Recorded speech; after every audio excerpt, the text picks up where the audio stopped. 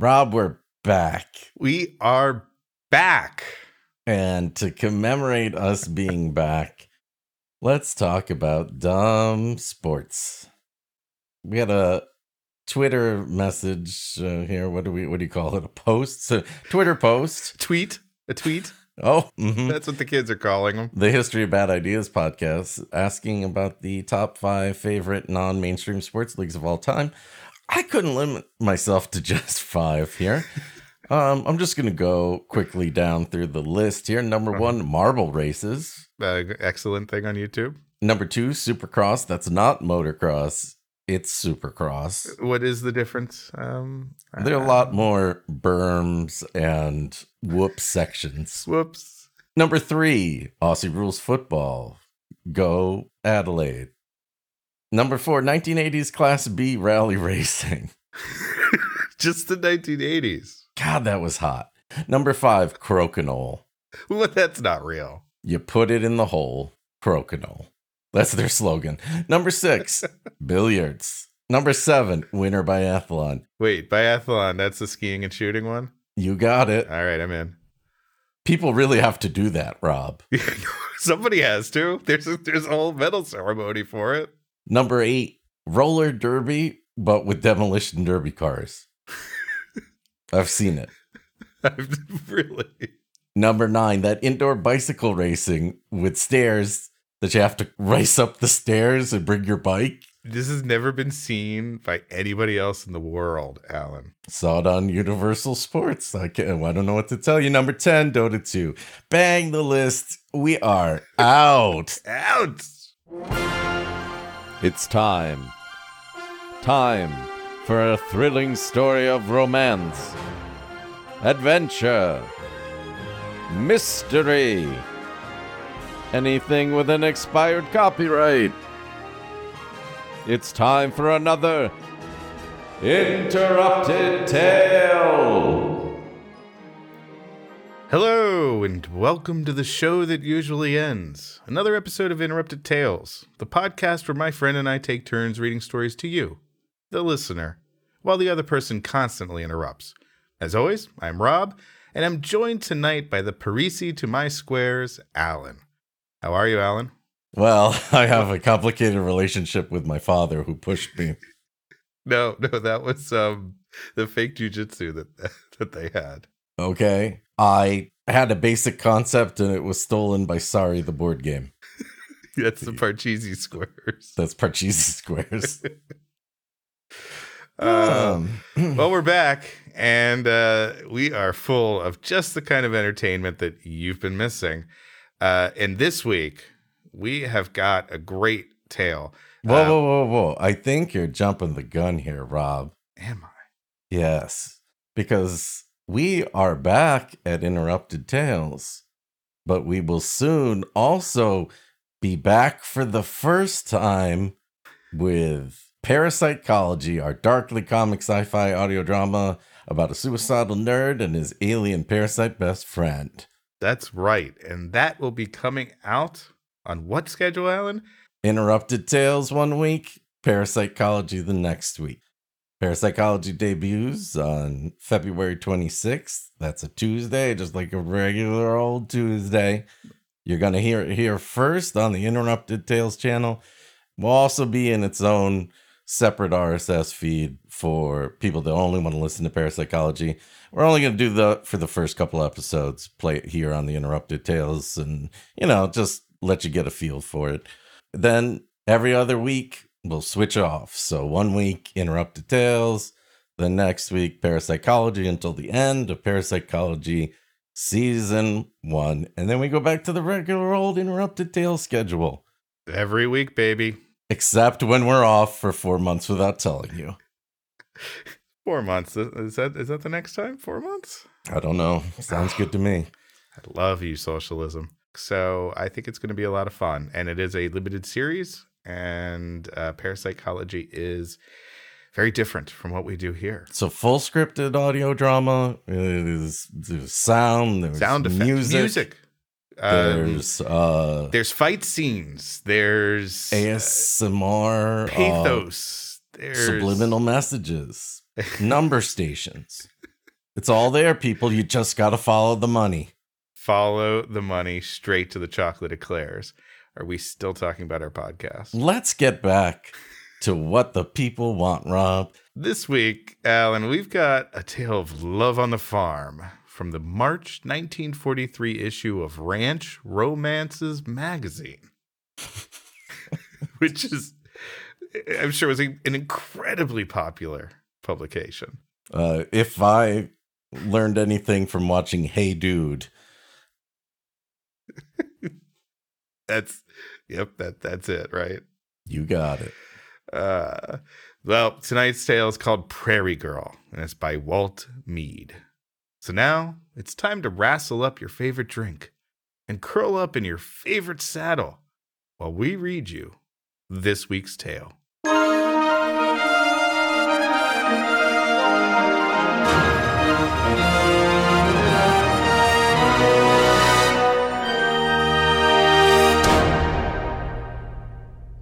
Her name was Anne Riley, but at some of the community gatherings, they called her Little Annie Rooney.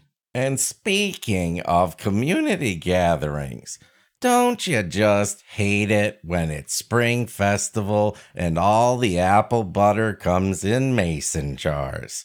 I know I do. No one wants to eat butter from 6 months ago. Apples are not.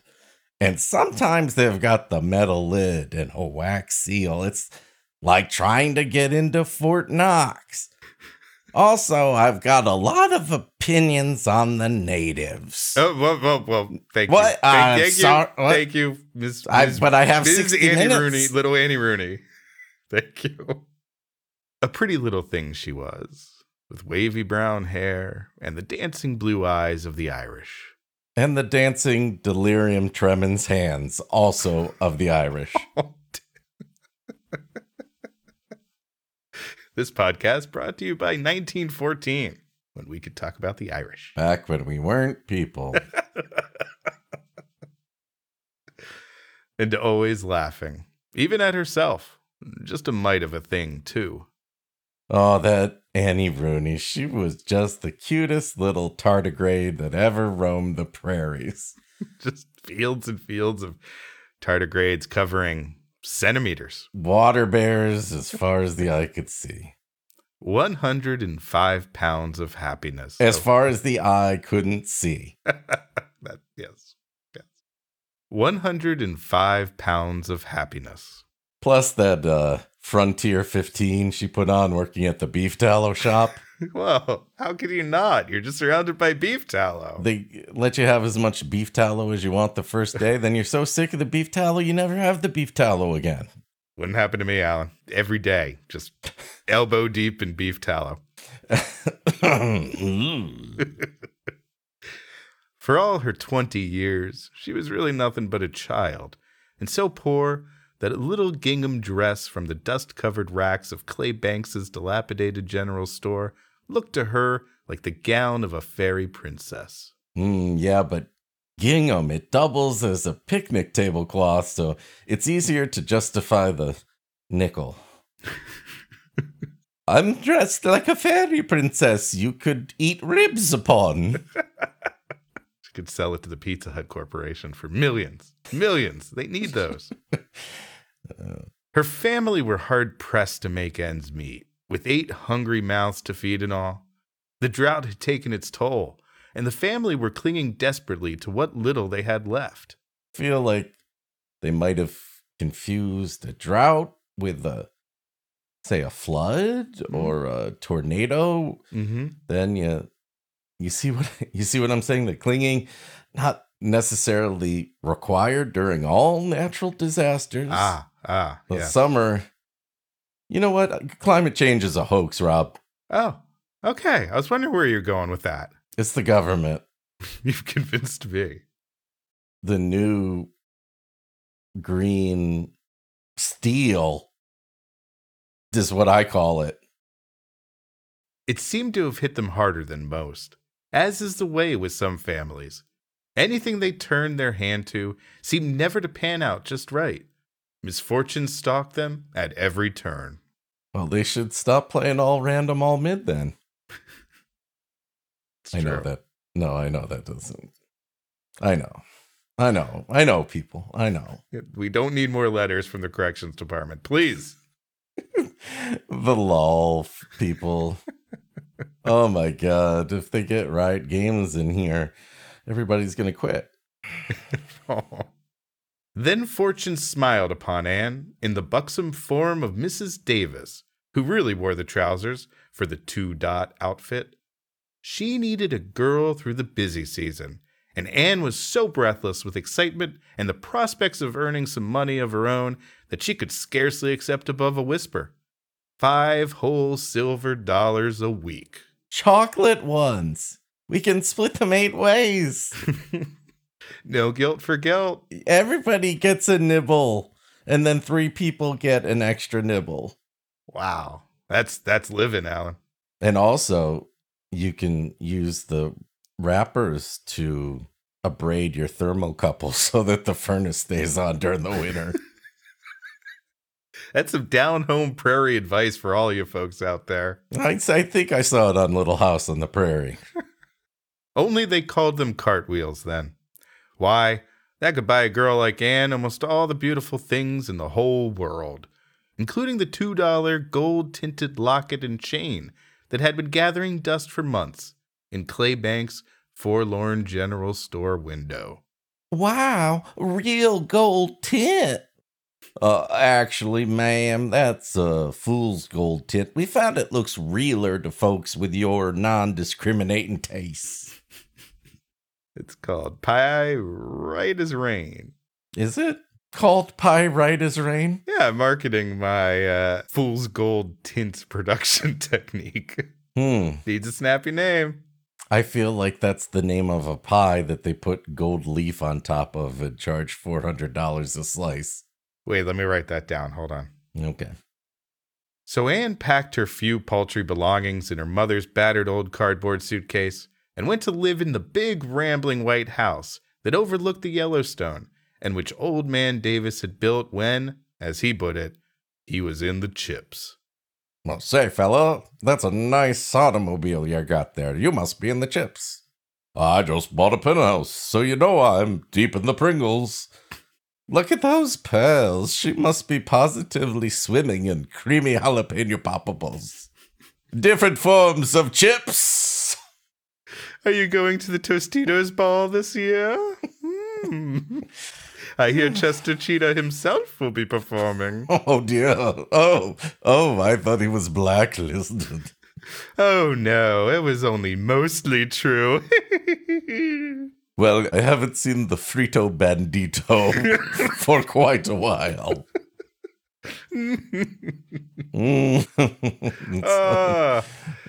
Life. He was far from being poverty-stricken even now, though Mother Nature had whittled him down some, and the experience rankled. But he still held to a 6 riders and a buster in the breaking pens. Are we sure that's cowboy talk? Because leather chaps talk, not exactly the same. Well, Alan, depends on the cowboy, really. I agree, depends. As for Anne, the poor girl didn't know how to act there at first. Like Dakota Johnson. No. Oh, come on, what? No. I draw the line, Alan. You're saying she never learned how to act. Exactly. Okay, she's just right. a bad example. Okay, great. After sleeping 3 in a bed, as was the case at home, suddenly having a big, spacious bedroom all to herself proved too much, even for a girl with her happy disposition. Well, ranch romances, you took the scenic route, but you finally got to the promised land. All right. Yes. Tell me more about that big, lonely bed. Well, Alan. And what's the thread count on the sheets? Oh, this was olden times, but they could still get pretty luxurious. I think it was 7. Does it have a dust ruffle? I like a dust ruffle. Only the dustiest of ruffles. Oof. She cried herself to sleep that first night. Tears of happiness, mingled with a goodly slice of homesickness as well. Even a dugout can be home, said the judge in Addison Russell's divorce case. And to explain that joke to myself, he's a bad guy. Yeah, not a good. And a major league ball player. And he deserves to sleep in a dugout and not have any of his homes, and a lot worse. And also, I had to look up somebody that would be relevant for. Addison Russell, you made it on the show. And I'm not very happy about it. Nobody's happy with it. It was only natural that Anne should come to know Jeff best, who was working the breaking pens. He often strolled up the path leading to the house for a cup of coffee, leaving several 3-year-olds in the corral to chew on snaffle bits with a chance to think things over. Oh, God, what a monster. Oh, I hope he didn't take bets on who'd win in a fight. Oh, horses. Oh, 3-year-old horses. Yep. Okay, I got it now. You with it now? Yep. Yep, Mhm. okay. All right, Colts. Yeah, probably. Mm. Jeff had a way with horses, and some said with women too, though I don't know about that. Wait, Excuse me, I just thought I'd interject my own personality into this. Thought we'd be discussing how good this guy was with the ladies, and not to put myself above Jeff, but I've got what it takes. Sincerely, the narrator. At least he was handsome and dashing enough to stir the hearts of most women, I thought. I thought long and hard about that, actually. This is really where his opinion's coming out, huh? Well, there's too much romance to be contained on this ranch. Oh, it is the ranchiest. It's pretty amazing. ranchy. It's Hidden Valley levels. I mean, did we put explicit on this? Because the ranch factor is off the chart. Oh, it's just oozing out of every pore of this story. It has pores. Your Honor, I stipulate the story has pores so we could move on. Thank you. That's all I ask for. He'd been places too. Mexico, the Argentine, and had even cowboyed some over in Hawaii. Hawaiian cowboys. What are the cattle gonna do? Swim? Come on, where are they gonna go? Hey, don't go in that volcano.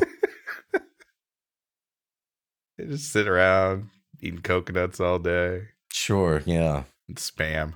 Yeah, coconut spam. They work on a dole plantation. I think we've got enough stereotypes of what happens in Hawaii here, Ron. Oh, boy. He knew all Alaska and mining to hear him. Mrs. Davis sniffed at that one and remarked, I never knew a cowpoke to do a hard day's work in his life. Jeff, quite unabashed, made it clear that it had been something of a lark at the time, and he wasn't looking for work, leastwise not a shovel job. Shovel sector is actually very hot right now across several verticals. We've got snow piles, there's gravel piles, there's shit piles. Oh. In fact, we'd be hiring you specifically to make them more vertical. Oh, yeah, you do not want a horizontal shit pile. No, that defeats the whole purpose. That's what the shovel sector is not about. Mr. Davis, in the background as usual, would often look upon Jeff's empty cup after he had departed, and remind Martha that someday she might be a mite too flip with the fellow, and he'd up and quit. To which Mrs. Davis would reply, Let him. The woods are full of horse fighters. Oh no, don't go out there at night unless you've got carrots. They'll hoof you. Horse fighters behind every tree. What is that? They've gone feral, so They disguise themselves as cats so that people Yes. don't blame the horses. unless, oh God, are they werecat horses? Oh no. Oh, no. What has the world come to? Sad. But she knew otherwise. It was all very thrilling to Anne. Her face would go all pink, and her eyes shiny when she poured his coffee. She even mustered up enough courage to ask Mrs. Davis if she might try her hand at a 2-layer chocolate cake. No, we're humble people, and we only eat 1-layer cake like God intended. Dry. Or that really oily icing. You know, that's kind of good at first, and then it's stays on your hand for 7 days. Hey, Rob, what would we do if we didn't tell the audience about bad kinds of icing? That's 50% of the show, at least. Yeah, I think we know which 50% it is. Jeff had only made the remark that it was really the only kind of cake he'd ever given a rip for. Reminded him of his mother, he'd said. Sweet and stacked. I mean, what? Sorry, was I dreaming about cake again? Whoa, that's a normal dream to have. Everybody dreams about cake sometimes. Mm-hmm. I write that down again for your doctor. She'd been watching him work his youngsters from her prim perch on a top rail when he'd set it with his head tilted back in that challenging way he had, his eyes crinkled in a smile. And Anne had blushingly told him that it was her favorite cake, too. Well, it definitely isn't Pressure Chief. Even I stopped trying to convince my friends to listen after that one. It's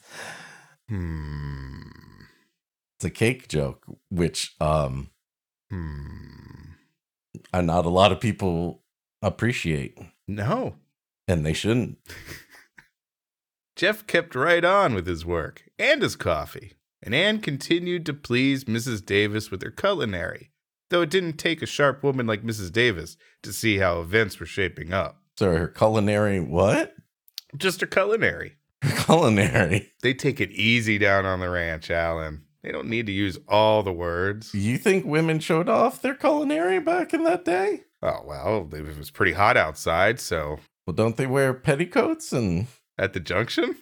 Your Honor, the defense will stipulate that we are unaware of what a culinary would be on a woman and have no desire to continue this conversation further. Quite well she knew what was going on in the girl's heart. Reoxygenation of platelets. Mrs. Davis was she's a good cook. She knew how to run a ranch, and she was a doctor. Yeah, sure. Hey, I'm not a doctor, and I wrote that joke, Rob. I don't think that's a necessary qualification. All right, I'm just trying to give someone her due. I mean, I am a registered nurse, which takes 10 years of medical school, and we really do all the work. And who are you registered with, Alan? Nordstrom's. That sounds about right. No one claims to know to what lengths the courtship of the Bronco Buster might have gone. Even Mrs. Davis was left in doubt. Well, here we go. Little twist in the romance. Okay.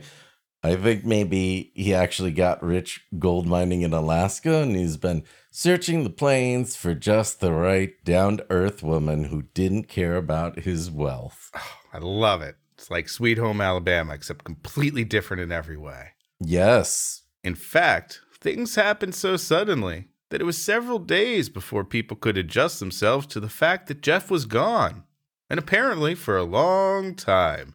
At least, that's what the grim-looking man with the star had said would likely be the case, though he didn't state specifically the reason. And no one asked him. The end.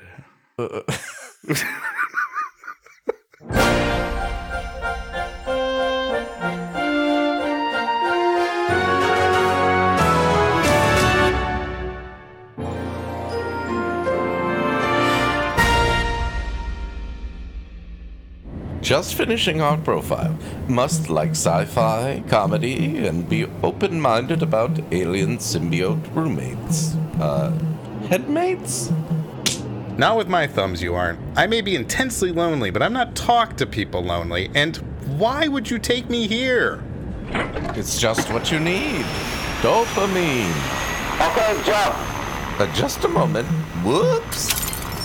Forget the phone share. We have to jump. Jump. All right, push. Godfrey, post profile.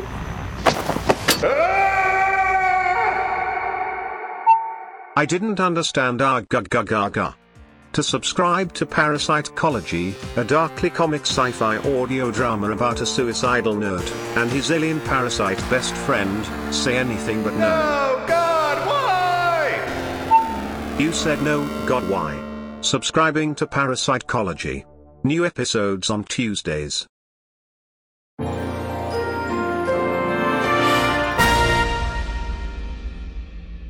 Is it possible that they skipped printing several pages in between paragraphs? Could be. It's from a cowboy's memoir, so maybe he just has a bad memory.